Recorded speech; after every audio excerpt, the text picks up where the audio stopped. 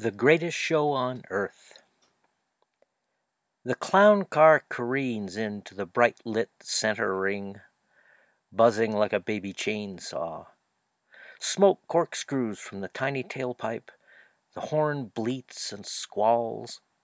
Now it breaks. Fishtails skids sideways and heaves to a halt, rocking on lackadaisical springs. The motor pops and sputters. The tinted glass doors stay shut. The audience leans forward. Nothing happens. Only spotlight beams sweeping over, away, and back. And soon frustration crackles in the bleachers. Gripes, scattered curses, threats. Nothing happens.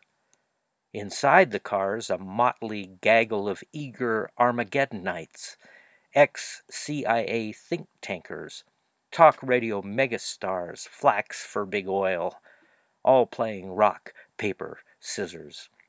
The victor gets to clamor out and take first crack at deceiving the crowd. Oh, how abashed they'd be to find the big top almost empty. Just a few gloomy diehards left, their eyes and nostrils stung raw by exhaust, lungs too choked for cheers.